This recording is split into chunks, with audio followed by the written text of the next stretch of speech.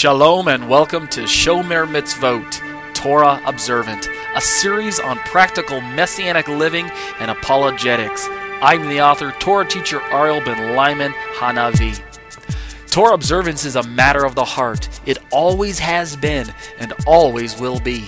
The Torah proper instructed the people of Israel to love Adonai your God with all your heart, with all your being, and with all your resources.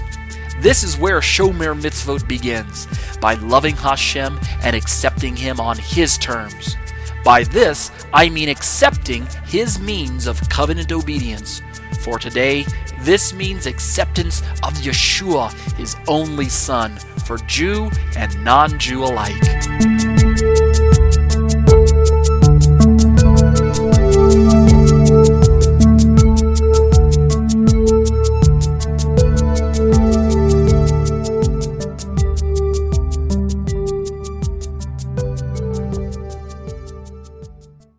Well, shalom everyone. My name is Ariel ben Lyman Hanavi. I'm a Torah teacher at Congregation Kehilat Tunava in Thornton, Colorado. Today is Tuesday, January 12, 2016, and this is a study on the book of Galatians, and it's entitled Exegeting Galatians, a Messianic Jewish Commentary. Let's open up with a word of prayer, then we'll read some liturgy this evening, and then we'll get started into the study. We shouldn't be before you too long because I don't have too much to cover in tonight's material. We're just going to finish up where we started last week, and then we'll just put a bow on this particular chapter study, okay? Let's pray. Avinu, Malkeinu, our Father, our King, Lord, we're excited about what you're doing in our lives, in our communities, in our families. Lord, we look to you as the author and the finisher of our faith. Lord, we know that without your assistance, we know without your foundation in our life, that the things that we strive towards are not really going to matter in the long run. They may matter in the short run, but in terms of kingdom perspective, Father, they'll fall quite short. So for that reason, we seek to orient all that we do towards your goals and your plans and your purposes. In a word, as you've so challenged us in the scriptures, we seek first your kingdom and your righteousness, and all the other things will fall into place if we just get our priorities straight.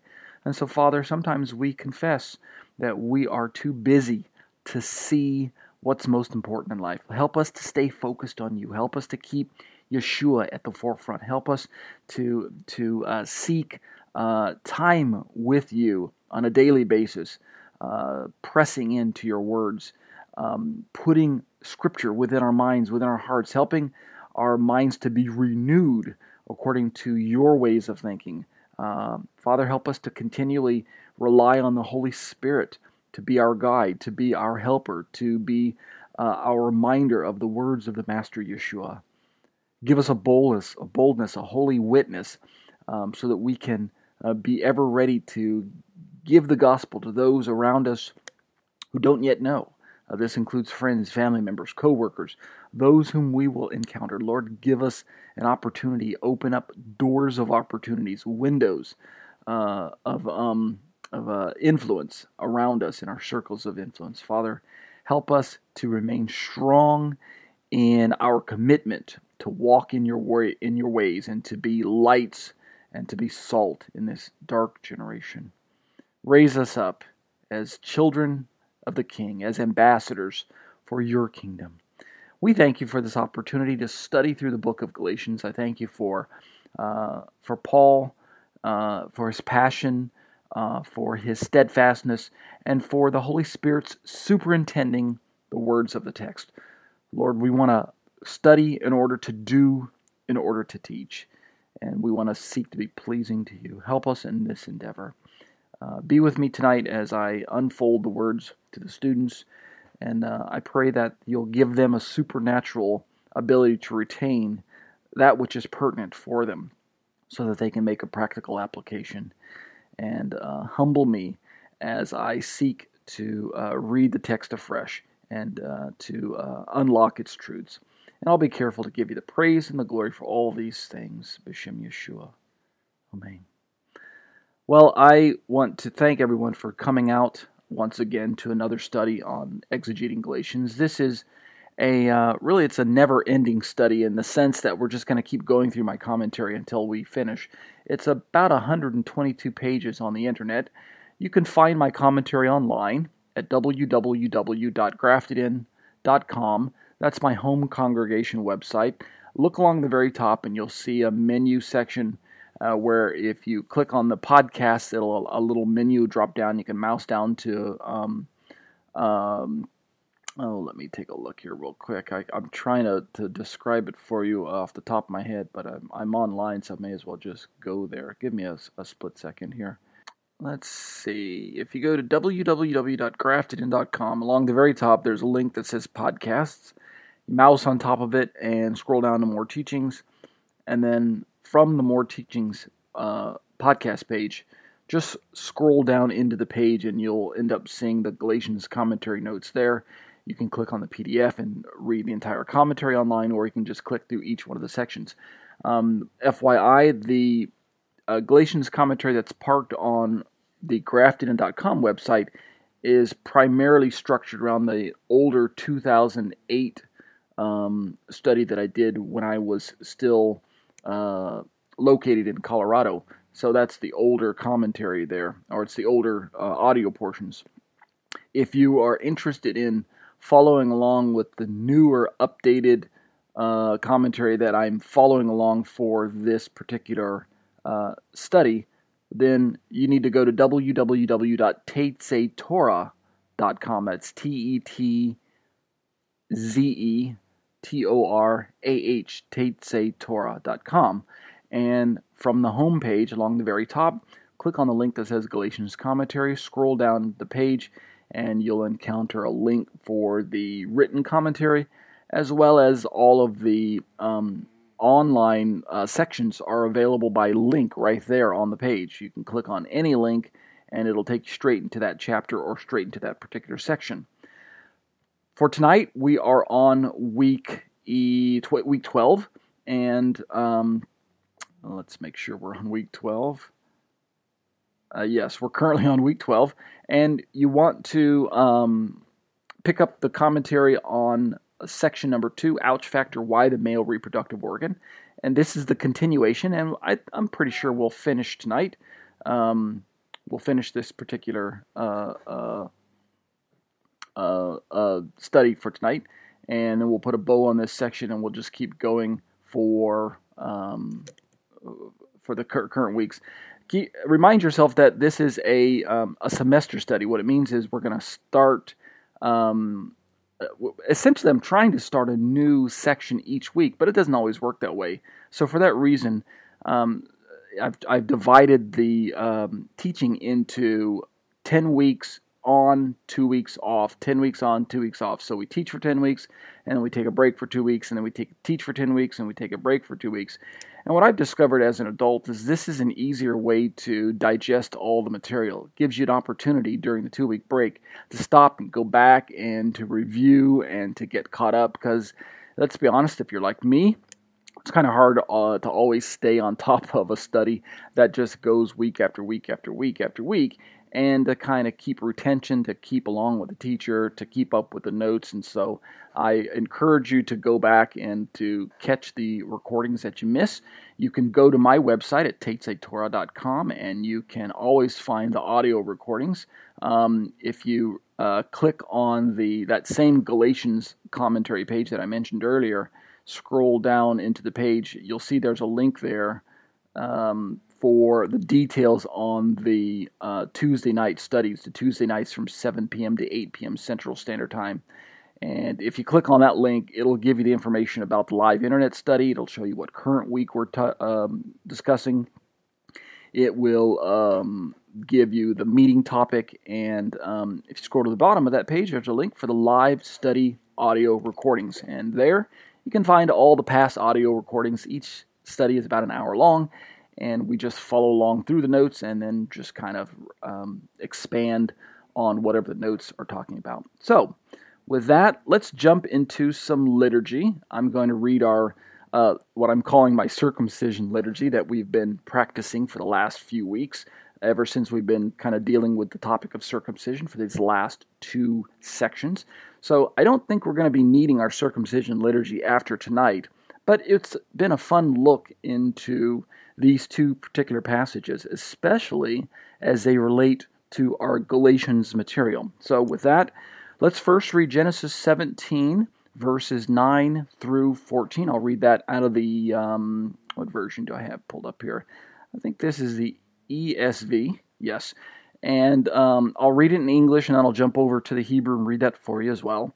And then we're going to jump into the New Testament. We'll read Galatians chapter 5, verses 1 through, let's go through verse 6, and then I'll read the Greek of that as well. So let's read Genesis 17 first. Verse 9, and God said to Abraham, as for you, you shall keep my covenant, you and your offspring after you throughout their generations. This is my covenant which you shall keep between me and you and your offspring after you.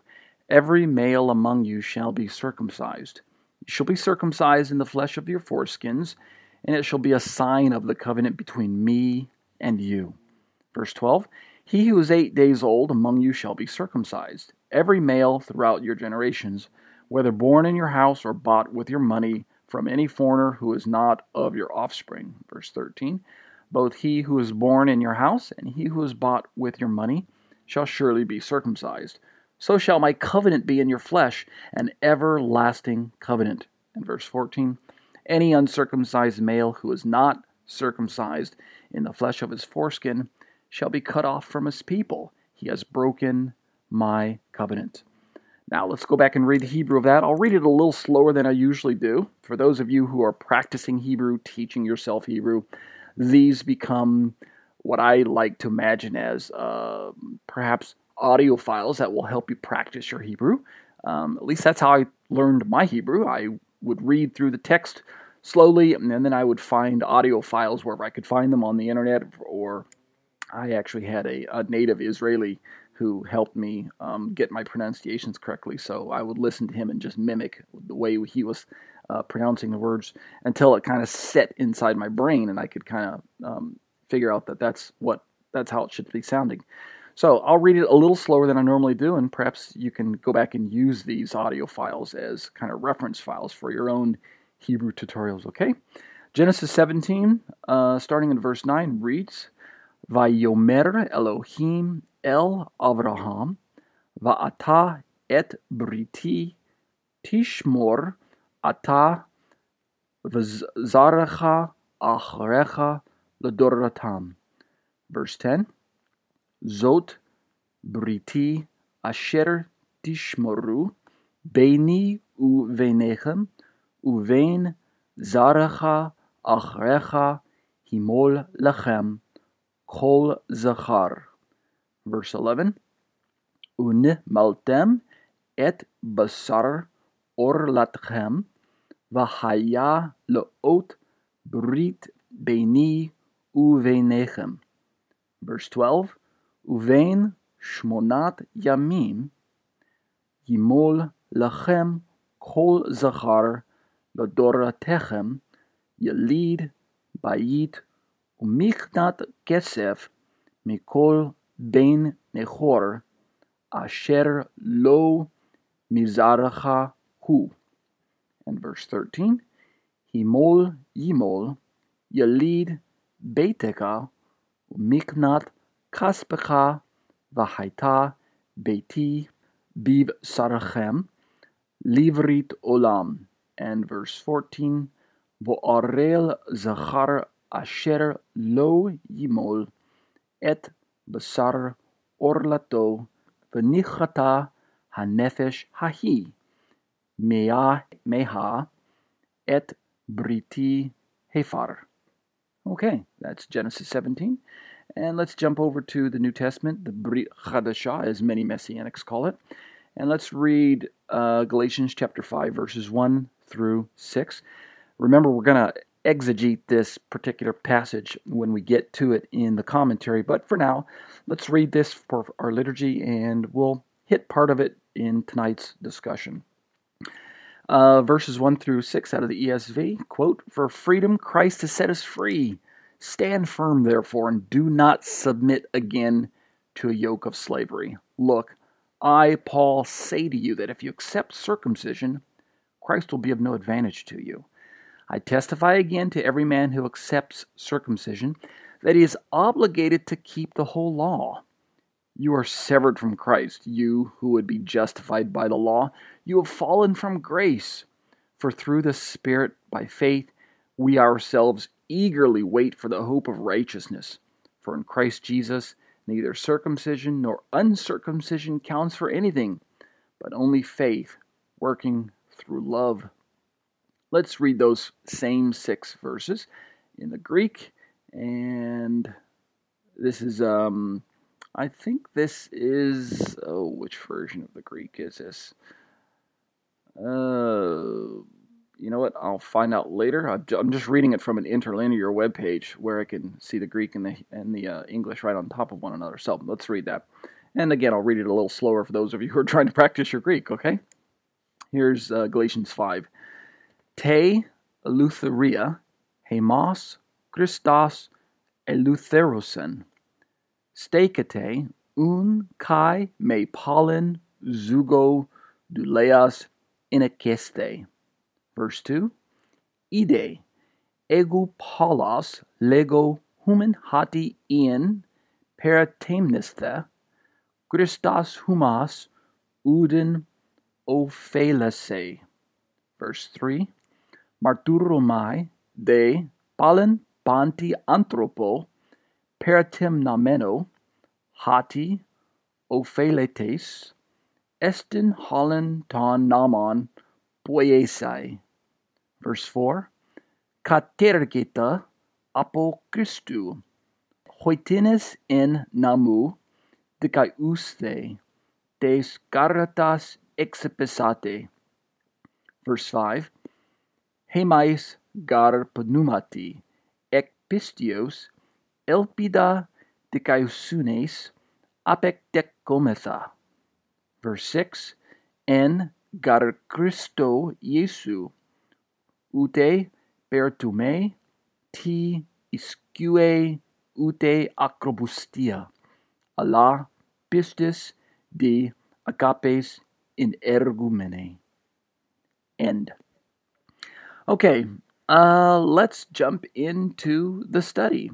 For those of you who are in the live class with me, you'll see I've got the screen parked right in the middle of page 13 where we left off last week, and we're continuing our discussion about circumcision. Let's back up just for a brief moment, get ourselves a running start, and remind ourselves where we're at in this particular part of the commentary and why it's pertinent for the Galatians study. Remember, what I keep reminding the students of is that there is a new body of research into the works of Paul that is beginning to discover afresh that the first century Judaisms of Paul's day functioned with a serious deficiency in their understanding of biblical circumcision and their application of the biblical text. And what I mean is that the first century Jews wielded circumcision kind of like a social status. It became for them a marker, a mark of demarcation to set them apart from the other people groups of the world. And instead of being a sign of the covenant, which would make it significant in the biblical text, instead of being a sign that pointed towards the faith of an individual, the faith in God's divine provision, the outward sign of an inward reality, we could say. Instead of being that, circumcision functioned more or less as a sign or a status symbol of one's place in the covenant. And in first century Jewish Israel, the Jewish people believed that circumcision essentially secured them a place in the everlasting promises of God. In other words, even though we know that as we read through the Bible, there are really two levels to the covenant. There is an earthly level and there is an everlasting level. There is a limited level or limited aspect to God's covenant, and there is a an everlasting or never-ending aspect or spiritual aspect to God's covenant. There are two levels, we could say, 2 degrees or two important pieces of the covenant that God describes in the Bible. And the Jewish people had unfortunately taken the physical part of the covenant that they gained at birth by being Jewish, and they kind of misunderstood that to be to implicate or to grant them access to the spiritual side of the covenant. In other words, by virtue of being Jewish, they felt that granted them salvation, if I could just use church lingo. Jewish people thought in the first century that essentially they were saved because they were Jews. That's kind of what I'm trying to get across. And so the reason circumcision becomes very important for our Galatian study is because when Paul began to pen his letter, he had to sift through the misunderstanding of circumcision in order to present a proper application of circumcision to his readers. Remember, in the communities of Galatia that Paul's addressing, the Jewish communities were taking their misunderstanding of circumcision. Remember, they were thinking that Jewish identity saved them. Jewish identity and membership in Israel were what mattered the most in God's eyes. Not that they're not important, but we must remind ourselves that Jewish identity is not downplayed in Paul's letters. Rather, Paul's simply trying to put it back in its proper perspective. So the Jewish communities of Paul's day were believing that because they were Jewish, that they were going to inherit the kingdom that was promised by God. In other words, the Olam Haba, the age to come, the millennium, the promises of God that are spelled out in the Torah. In a word, salvation. And because they were born with this identity, they were born with this status symbol, they were born with the silver spoon in their mouth, then the only way for a non-Jew, in essence a Gentile, to be included in this covenant was for the non-Jew to undergo a conversion and become a Jew as well, a legally recognized Jew by them. And so the leaders of Paul's day had developed a man-made ceremony that we call the ceremony of the proselyte. And this particular ceremony allowed for a non-Jew, those from the nations, those who were not born with Jewish heritage, that allowed for someone to come into the people group known as Israel, and particularly to take on a status of Jewish as their legal status, leaving their previous status behind. In other words, they changed their ethnicity and became a Jew. And in this conversion ceremony, then the promises of the Torah that were spelled out to the Jewish people, in their eyes, to the Jewish people only, then the promises were granted to this new member of Israel. Are you following along with me?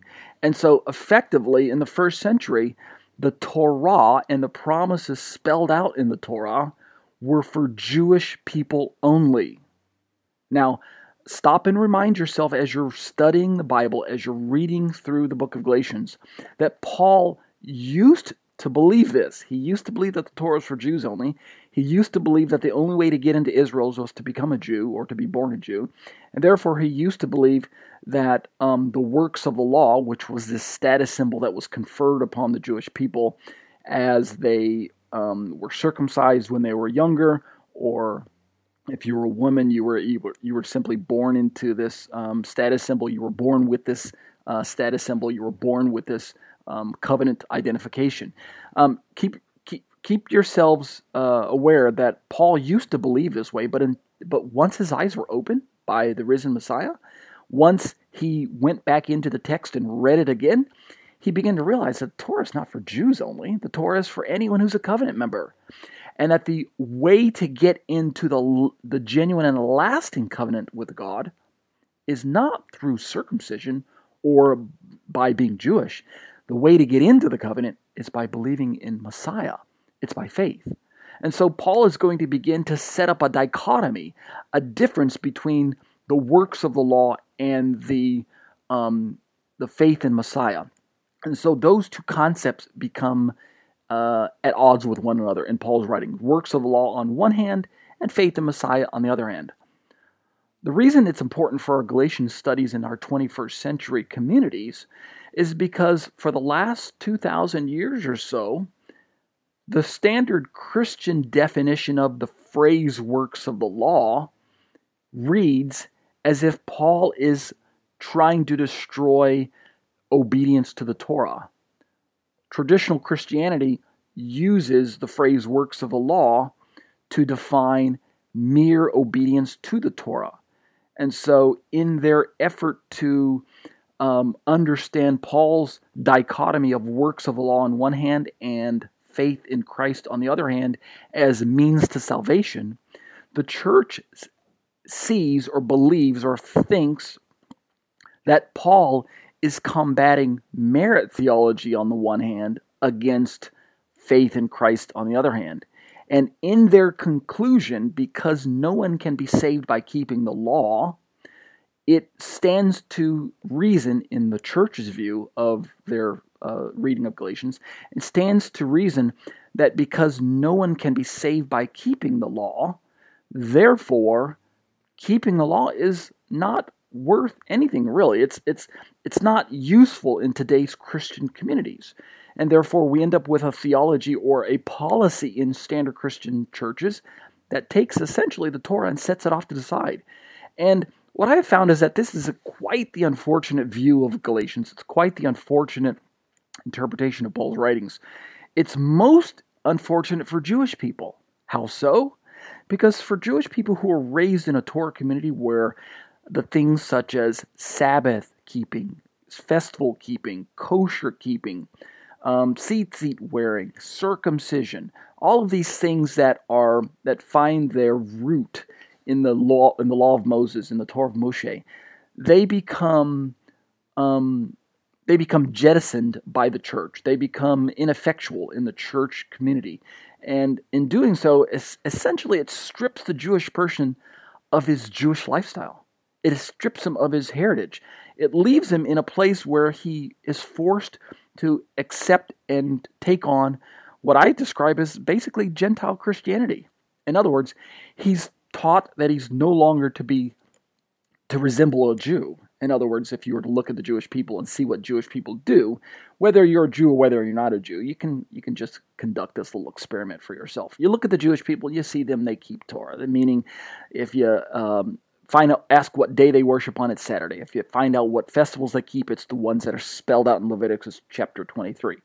If you ask them what foods they eat and what foods they stay away from, then you'll find it's the list that's outlined in Leviticus chapter 11. So, in a word, they do their best to follow the law of Moses.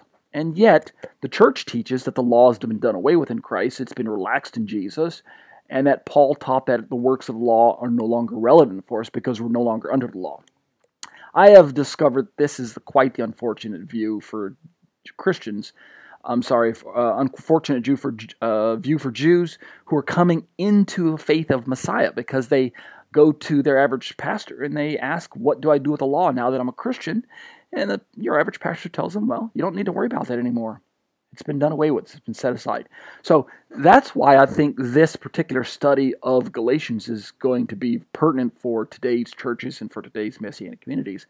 And it's going to be a little different, to be sure, from your standard Lutheran view of Paul, your standard Reformation view of Paul. And part of it centers on our view of circumcision. Again, we're going to study circumcision tonight because I believe it bears importance for us when we start diving into the book of Galatians to understand that the background driving Paul's writings is that Paul realized that the first century Jewish people of his day, those who were outside of Messiah, still functioned with the deficient way of thinking about circumcision. In other words, for them, circumcision equaled Jewish identity. And because their salvation was guaranteed by circumcision or guaranteed by their Jewish identity, again, we know that's wrong, but that's just the way they felt. Because that's the way they thought, then Paul has to dismantle that in his writings and then present the proper way of understanding both circumcision, its application, as well as faith in Messiah. Are you guys following along with me so far? So, let's pick up the discussion in the middle of page 13. We already talked about Tim Haig's commentary on this particular section, where Tim Haig is introducing this discussion on why did God ask Abraham to circumcise himself exactly where he did. What about the Genesis narrative becomes pertinent to Paul as he went back and developed his own theology for both the books of Galatians and Romans? What about the narrative in Genesis and the way it lays out, the way it reads, the narrative flow? What was so pertinent about why circumcision was done to Abraham in that particular place on his body? In other words, I asked the question, why didn't God just ask Abraham to circumcise his ear? Nick off a piece of the ear, or cut off just the very tip of his nose, or take just a few centimeters off the tip of his pinky finger, or something like that. Why did he have to go there? Why the ouch factor is how I humorously put it in my commentary. So Tim Haig has put forth a suggestion that I find strong scriptural support for. To be sure, when I read through other standard Christian commentaries, I don't find this particular view being articulated the way that Tim Haig has done so, and so I have to give him kudos for putting together such a what I think is a well thought out commentary to this particular section in the book of Genesis. And so I borrowed those notes and put them in my Galatians commentary. So right in the middle of page 13, let me just pick up where I stopped last week with the paragraph starting out, the sentence that starts out, in reference to circumcision. If you're in the live study tonight, you'll see it right in the middle of the page. Let me read there. In reference to the circumcision in the apostolic scriptures, Haig makes these pertinent remarks, quote, "What brings Paul to use Abraham in his exposition here is the central promise of the covenant that in your seed all the nations of the earth shall be blessed." Paul's argument is that this promise was given to Abraham before circumcision, and that therefore Abraham might rightly be considered the father of all who participate in the same faith, whether circumcised or not. In fact, the promise that Abraham would be a father of nations is applied more precisely by the apostle in the phrase, father of all who believe. Let's keep reading, and I'll just read probably down to the end of the notes, and then I will stop and go back and just explain what we've read. Let's keep reading. Paul's argument, while given to prove another point, still confirms what I have previously maintained about circumcision. This is Tim Haig writing. The ritual did not bring something new to the covenant, but rather reinforced righteousness on the basis of faith, the very hallmark of the covenant from the beginning. Circumcision required Abraham to continue in the faith that he had brought with him from Ur, and to direct this faith toward the God who had promised to bring him a son by divine intervention. It is on this basis that Paul, in Galatians 4:23, refers to Ishmael as according to the flesh, and Isaac as through promise. Let me pause and get a drink of water here. Let's keep reading. Page 15, top of page 15. Paul has shown that a primary function of the law was to point to Christ in Galatians 3:24, and it stands therefore to reason that circumcision has fulfilled its function. For Christ, the promised seed, has come. Israel, worshipping the sign rather than the seed to which it pointed, had attributed to circumcision what only God's Son could accomplish. This Paul plainly asserts in a statement that in Christ Jesus neither circumcision nor uncircumcision means anything but faith working through love, end quote. And that's the end of Tim Haig's quote.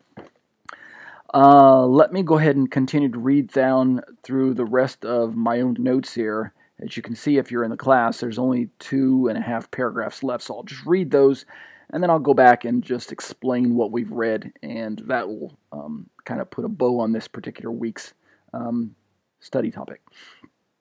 Let's keep reading my own commentary. Now that we understand, as Paul understood, that circumcision was to be an eternal marker of covenant participation, pointing to the one who would be born not by human effort, but by God's supernatural power. And of course, we're referring from Abraham's perspective first to Isaac, who's about to be born, but ultimately, when we talk about the son who will be born not by human effort, it points to Yeshua, right? Then, as I keep reading, we can begin to appreciate the importance this topic played in the formulation of Paul's letter to the Galatians.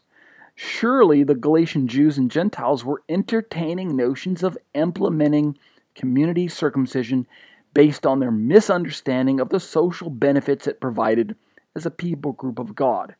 However, given the views we've just examined, we in the 21st century Christian communities have no reason now to continue misunderstanding and misapplying this important covenantal sign as well. As we begin to unlock the meanings behind Paul's technical words and phrases in this Messianic commentary to Galatians, and then begin to carefully apply their true meanings, it is my aim that the believing Jewish and Gentile body of Christ might be knitted one to another even more tightly, as we both find our true and lasting identity rooted in the person and work of Yeshua HaMashiach. In order to deepen our appreciation for Paul's important first century work, we will turn systematically to the concepts, works of the law, covenantal nomism, and under the law.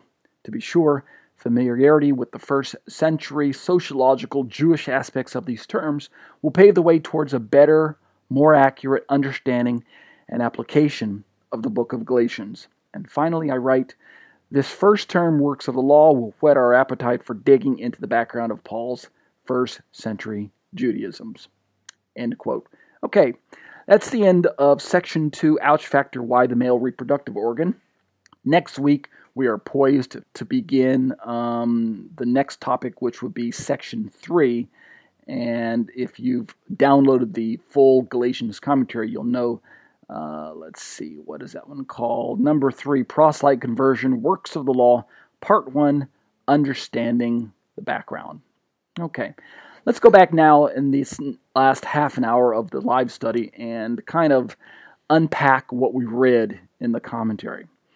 Essentially, if you read through the Galatians, if you read through the book of Galatians with the assumption that Paul is combating a first century notion that the Jewish people thought that if they kept the law perfectly, that they would get into heaven, and that Paul has to come along and explain to them that, number one, no one can keep the law perfectly, and therefore no one is under the law anymore, because the only way to attain salvation is not by works of the law, but by faith in Christ.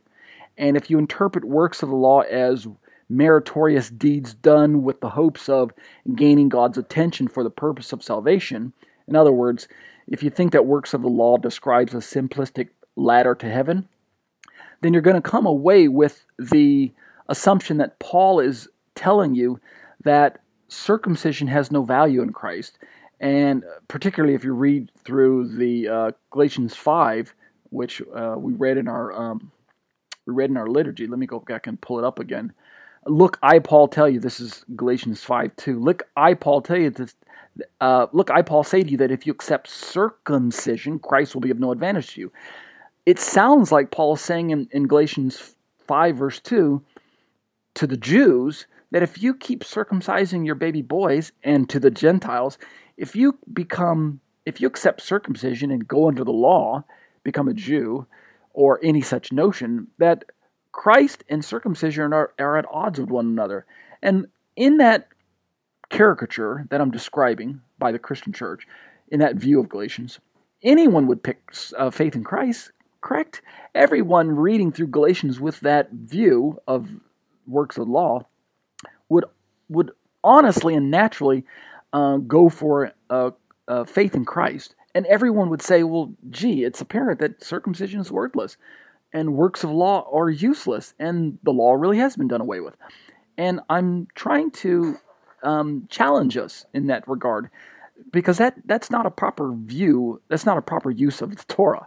And so what I'm trying to explain in my commentary here, as we go back into the notes that I just read over, is that if you read through the book of Genesis and begin to get a view of circumcision from the way Moses described it, and the way that Paul would have read it after he encountered the risen Messiah on the road to Damascus, you're going to find that as you corroborate your view of circumcision from Genesis with the rest of the New Testament, for instance, say the book of Acts leading into the book of Galatians, read it that way, then you're going to find that works of the law cannot be describing merit theology. It cannot be describing a legalism that believed that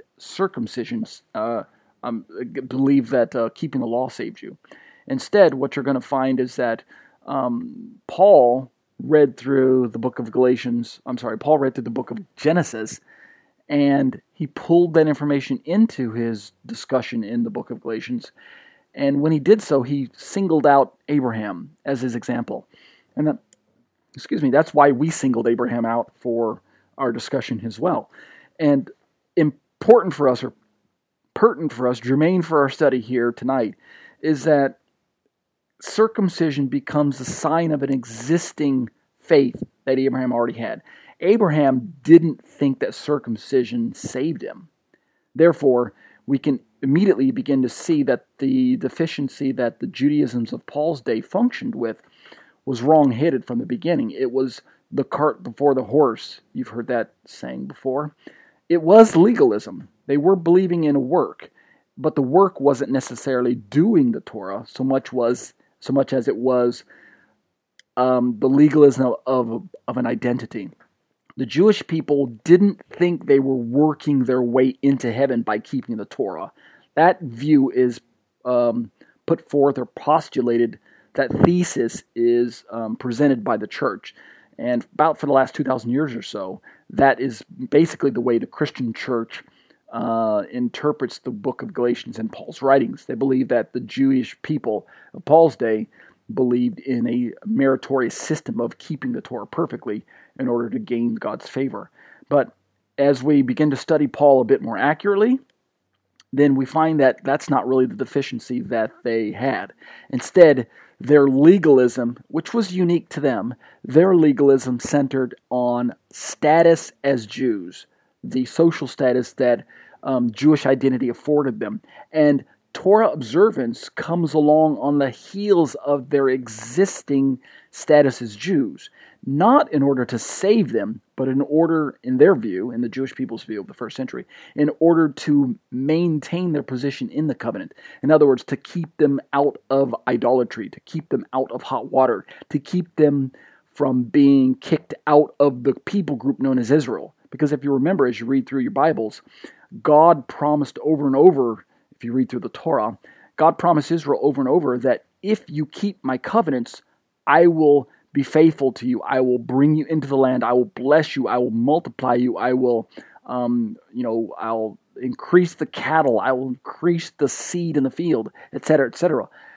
And if you spurn my covenant, if you disobey me repeatedly, if your heart grows cold and you walk away from the covenant and you repeatedly violate my laws, then I will eventually I'll start withholding the blessings first, and then eventually I'll kick you out of the land. And essentially I'll kick you out of the people group of Israel. I'll scatter you to the four corners, and you'll lose your identity as a people group.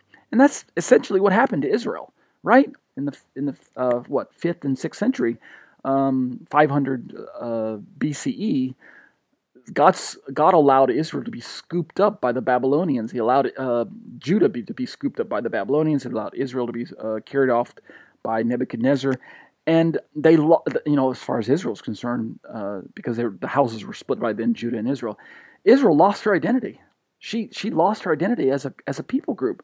She lost her hold on the covenant. So the Jewish people, coming out of the Babylonian exile back into the land after the 70 years of exile, in Jeremiah's day, and etc., they begin to realize, as they took a look at a hard look at their penchant lust for idolatry, they began to realize, you know what, we better start taking the covenant seriously. And if we want to remain as a people group on the earth, and we want to remain blessed, we better start getting our view of covenant keeping correct. And unfortunately, they went headlong into Jewish identity and created this policy that as long as we're Jews, we're in, and as long as we're a people group known as Israel, we'll be blessed, and eventually that will lead to the eternal blessings, and therefore we need to just steer away from idolatry. Now, I give them, I applaud their effort to run away from idolatry, because that's what got them in hot water in the first place. That's what gets them kicked out of the land. Break my Torah, I'll kick you out of the land. That's what God says, right? And that's exactly what God did. So I applaud their effort to focus on keeping Torah for the purpose of steering away from idolatry, because that's what the Torah is. It is a sanctification tool. But what they failed to understand is that genuine faith must motivate your genuine obedience. So what we're trying to describe today is motive. Why were they keeping Torah in the first century? And when we read through Paul's writings, we can't keep assuming that the motive for keeping Torah was to be saved. We've got to jettison that way. That's kind of old Paul. Let's go with a different perspective on Paul and begin to realize that the motive for keeping Torah was not to be saved, but rather to remain saved. Now, stop and remind yourselves as 21st century Torah students, keeping Torah for the purpose of remaining saved is also wrong, right? It's wrong-headed. It's incorrect. It's bad theology. And Paul's going to say no, no, no to that as well. So that's where we're picking up our discussion on circumcision. It's because circumcision in Paul's day was being used as the identity that got you into the covenant. And for Jewish people, they were born with this. And from their perspective, from the Jewish people's perspective, because they were born with this identity, because they were born as the circumcised people, because they were born as Jews, which from their perspective, from their limited, mistaken perspective, because they were born saved, they determined, or they identified, they defined that as grace. Isn't that odd? Right? They thought that this was grace. They thought, wow, what did we do to have to earn our Jewish identity? We didn't have to do anything. We were born with it. You know, it's been perpetuated from Jewish parents to children to parents to children, etc., etc., etc. And so because of that mistaken view of Jewish identity and Jewish status, they thought, wow, it's a gracious thing that God chose us. By grace, God chose us as Jews. And then they thought to themselves, well, what do we do with the hapless Gentiles who were not born with this gracious status symbol? Aha, I know what we'll do, they thought to themselves. We'll create a policy, we'll create a ceremony where we can bada bing, bada boom, turn a Gentile into a Jew, and then so doing, they receive the promises and the inheritance of Torah just like we have, and in so doing, they receive salvation. Isn't that novel? So that's kind of the situation that Paul found himself in once his eyes were opened. He looked at the Torah and he looked at the Jewish communities around him, and he thought to himself, oy vey, wow, how did we miss it? How did we get this thing turned around so badly?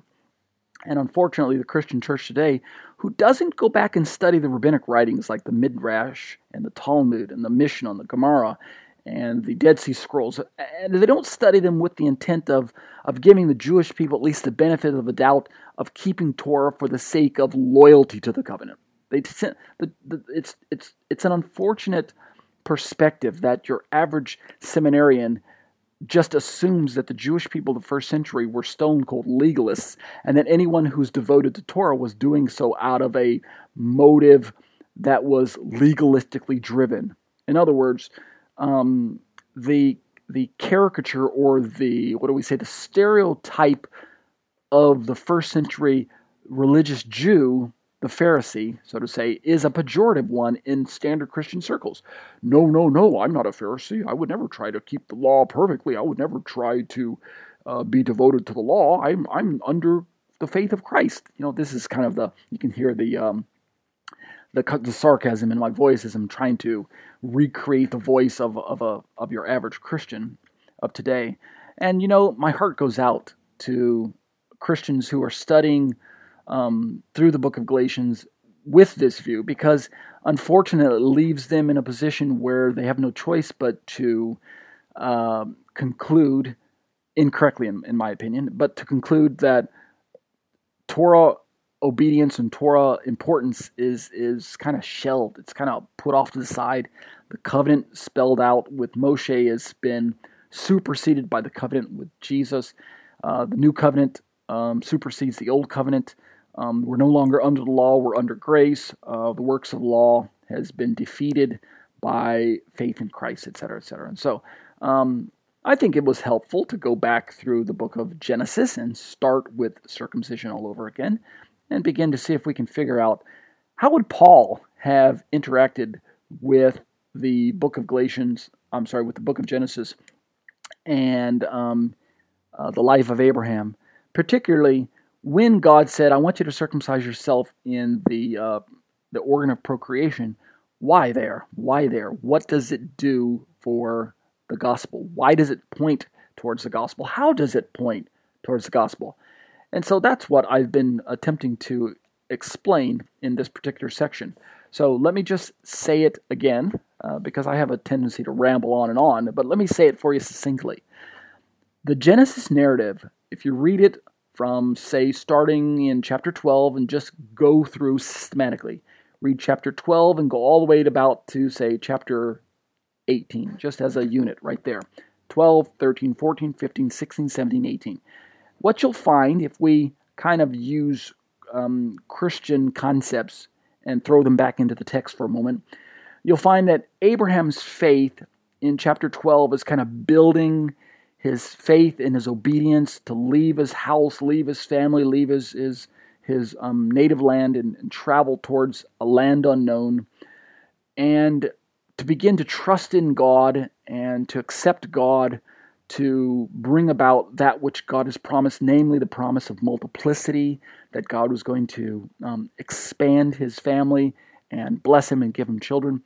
Abraham's getting older, Sarah's getting older, their bodies aren't going to really function the way that younger people function. In other words, it's going to become more and more difficult to bear children. And yet, Abraham still believes God for the unbelievable. And when we get to chapter 15, then Abraham has this divine encounter with the Davar Adonai, the word of the Lord, and it is in that interaction with the word of the Lord where his faith, Abraham's faith, is cast specifically on the object of the word of the Lord in regards to this promise of progeny, the promise of the offspring. It's in that setting that Moses describes the faith of Abraham as being credited by God as righteousness. Abraham becomes a tzaddik, is what I called it in my writings. He becomes a righteous man. And so that's Genesis 15:6. If we keep reading through the Genesis narrative, this is essentially what Tim Hegg explained to us, and that's why I'm paraphrasing it for us and summarizing it for us in these last few minutes of the study. If you keep reading through the Genesis narrative as you're working your way from Genesis 15 and towards, you get to 16, and Abraham thinks, well, I have faith in God. If we could just use Christianese, we would say I'm saved. Well, I'm saved, Abraham would say to himself, but I don't have any kids yet. I mean, I really believe God, but I'm barren. What am I going to do? What to do? Or as we say in Korean, otakashi. What should I do? What should I do? Otakaji is what we would say in Korean. What should I do? What Abraham decides to do is that he and Sarah come up with a Hagar plan in Genesis 16, and Abraham sleeps with Hagar, and sure enough, he produces a son, but it turns out that Ishmael is not the son of promise. He's not the covenant son that God envisioned. And so when we get to Genesis chapter 17, God has to sit Abraham down, kind of give him a potch, as Pastor Mark of the Harvest would say, sit him down and give him a painful object lesson and say, Abraham, stop, listen to me. I told you I'm going to bless you. I told you I'm going to multiply your seed, but what you're doing is the wrong thing. You're taking matters into your own hands. You're walking in the flesh, and I can't have that. And so what God does is he has Abraham become circumcised in Genesis 17, right? See the progression? Genesis 15, Genesis 16, Genesis 17. In Genesis 17, God commands Abraham to become circumcised. And in doing so, Abraham takes on a sign of his existing faith. And also, Abraham marks himself on his body in the spot in the place of the very body part that he used to try and secure the promises under his own power. Are you seeing that?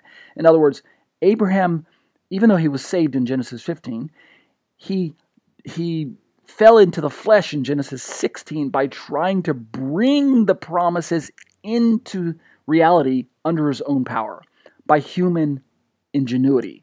He thought, this is how it's going to work out, and he slept with Hagar, which in and of itself wasn't wrong, because Hagar was his legal handmaiden, right?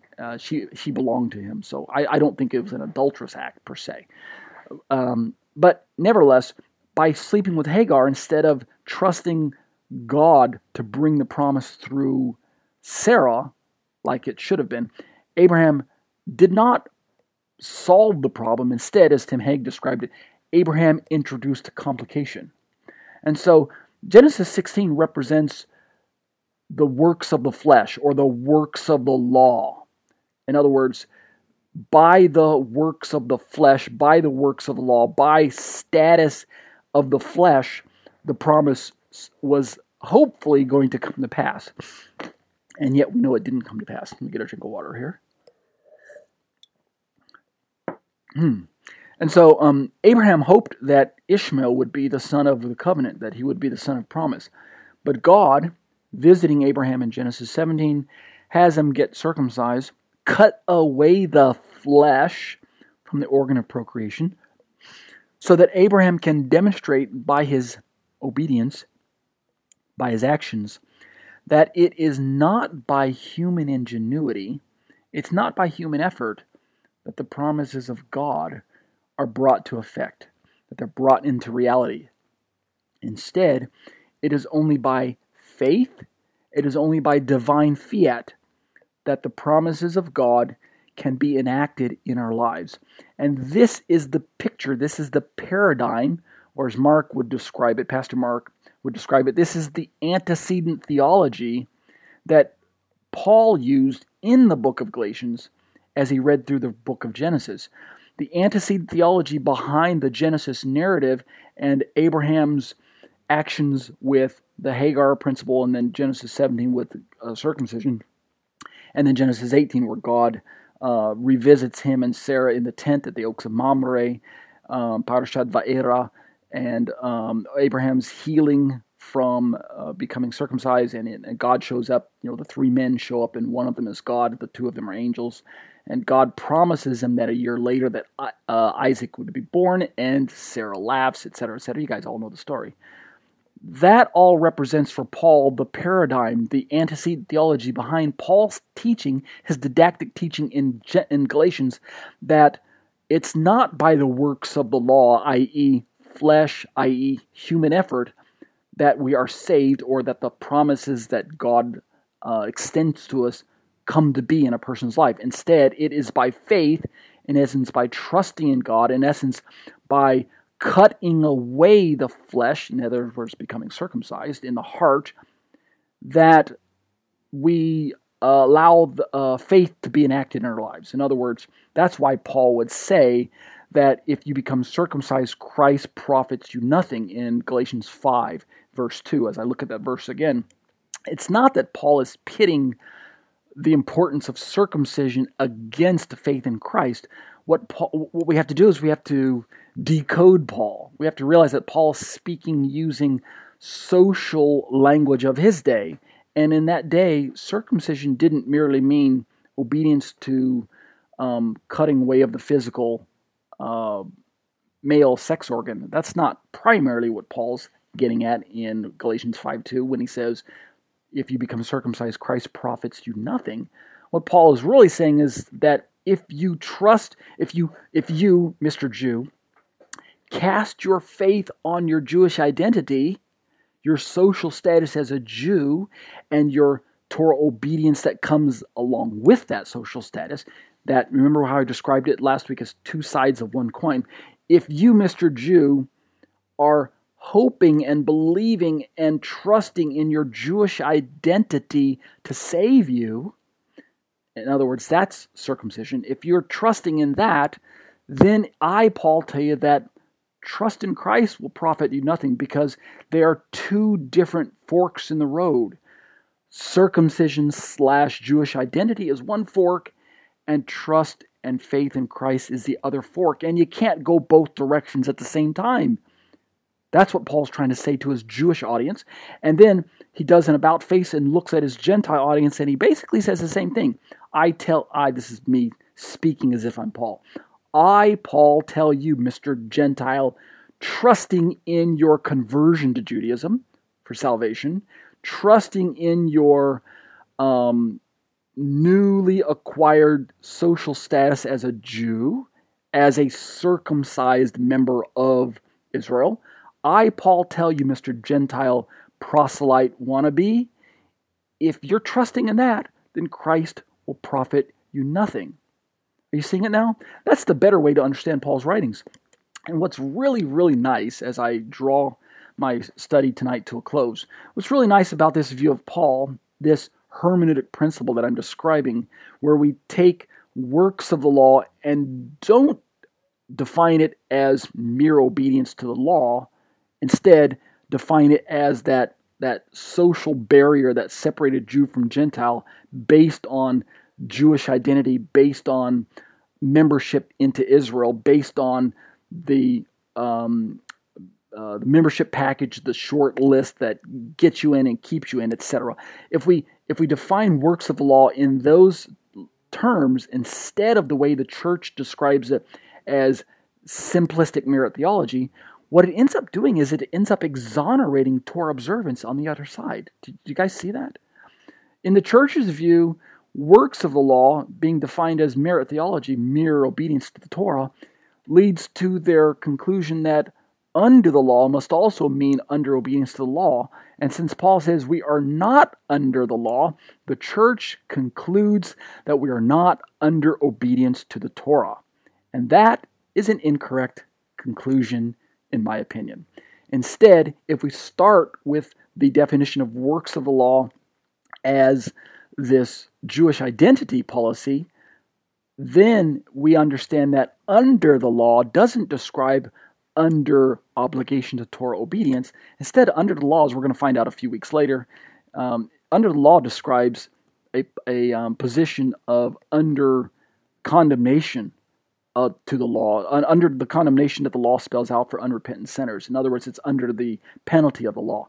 It has nothing really to do with trying to keep the Torah so much as it has to do with the failure to keep Torah and the penalty that God describes in the Torah for those whose hearts are cold, for those who, because of their lack of faith, their lack of remorse, their lack of repentance, their lack of interest in God, essentially God says, I'm going to punish you. I'm going to kick you out of the group.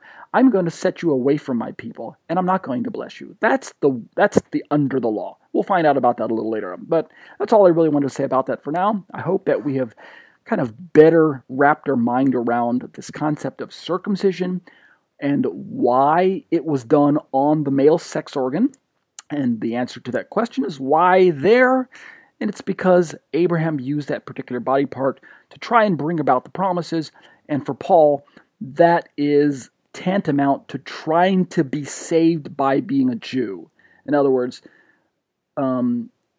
Abraham trying to bring about the promises of God by sleeping with Hagar, for Paul, becomes a teaching principle that he can apply as teaching that it's not by Jewish identity that one is saved. And he can apply that to his first century communities because that's the deficiency that they had. Not that they were thinking that keeping the Torah safe. And that's really not the best way to look at that. So I hope that makes sense. All right, with that, for those of you who are in the live study, stay with me for the next 15 minutes, or really about 10 minutes, because the WizIQ is going to shut down at 15 after. And so I'll entertain Q&A through the chat mechanism here in the WizIQ. You can type a question or comment in the chat room, and I'll address it for you. But for those of you who are listening to this commentary after the fact via podcast or iTunes, etc., I'm going to dismiss in prayer, and I invite you out every Tuesday evening from 7 p.m. to 8 p.m. Central Standard Time right here. As we used to say, same bat time, same bat channel. Join us every Tuesday evening for a live study on the book of Galatians. Let's close in prayer. Avinu, Malkeinu, our Father, our King, Lord, we bless you tonight, and we say thank you for opening the text up to us. Thank you for challenging us afresh. Holy Spirit, Ruach HaKodesh, we thank you that you have reminded us again of the words of the Master Yeshua, and that you are bringing his truths to our mind afresh. We thank you that we are being renewed in our mind as we let the word wash through us, as we let the words challenge us, and as we seek to apply it as Ezra did. We study in order to do, in order to teach. Lord, be with us as a community. Be with us as family members. Be with us as Torah students as we seek to press in to be pleasing to you, as we serve an audience of one. Yeshua, we exalt you.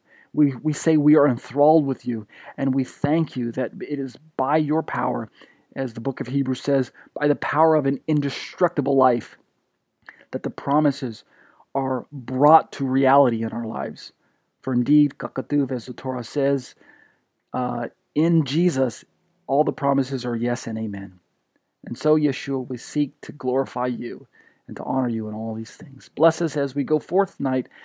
Keep us safe throughout the week and bring us back together as a community next week. And we'll be sure to give you the praise and the blessings. B'Shem Yeshua Mashiachenu ve'emru. Amen. That concludes our show for today. It is my desire that this continuing series of teachings will assist the average non-Jewish believer or new Messianic Jewish believer in his desire to become a more mature child of God. And now, O Israel, what does the Lord your God ask of you but to fear the Lord your God, to walk in all his ways, to love him, to serve the Lord your God with all your heart and with all your soul, and to observe the Lord's commands and decrees that I am giving you today for your own good. To the Lord your God belong the heavens, even the highest heavens, the earth, and everything in it. Yet the Lord set his affection on your forefathers and loved them.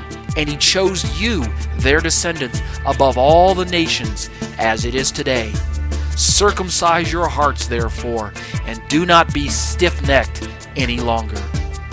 Because the Torah is written on the hearts of all who truly name the name of Yeshua as Lord and Savior, it is meant to be followed to the best of our ability. We have no reason for fear of condemnation or the trappings of legalism. My name is Ariel Ben Lyman Hanavi. The intro and outro song were written, produced, and performed by Ryan Kingsley. For more information on contacting Ryan, you can reach me by email at yeshua613@hotmail.com. That's YESHUA 613@hotmail.com. Or visit our website at graftedin.com. That's graftedin.com.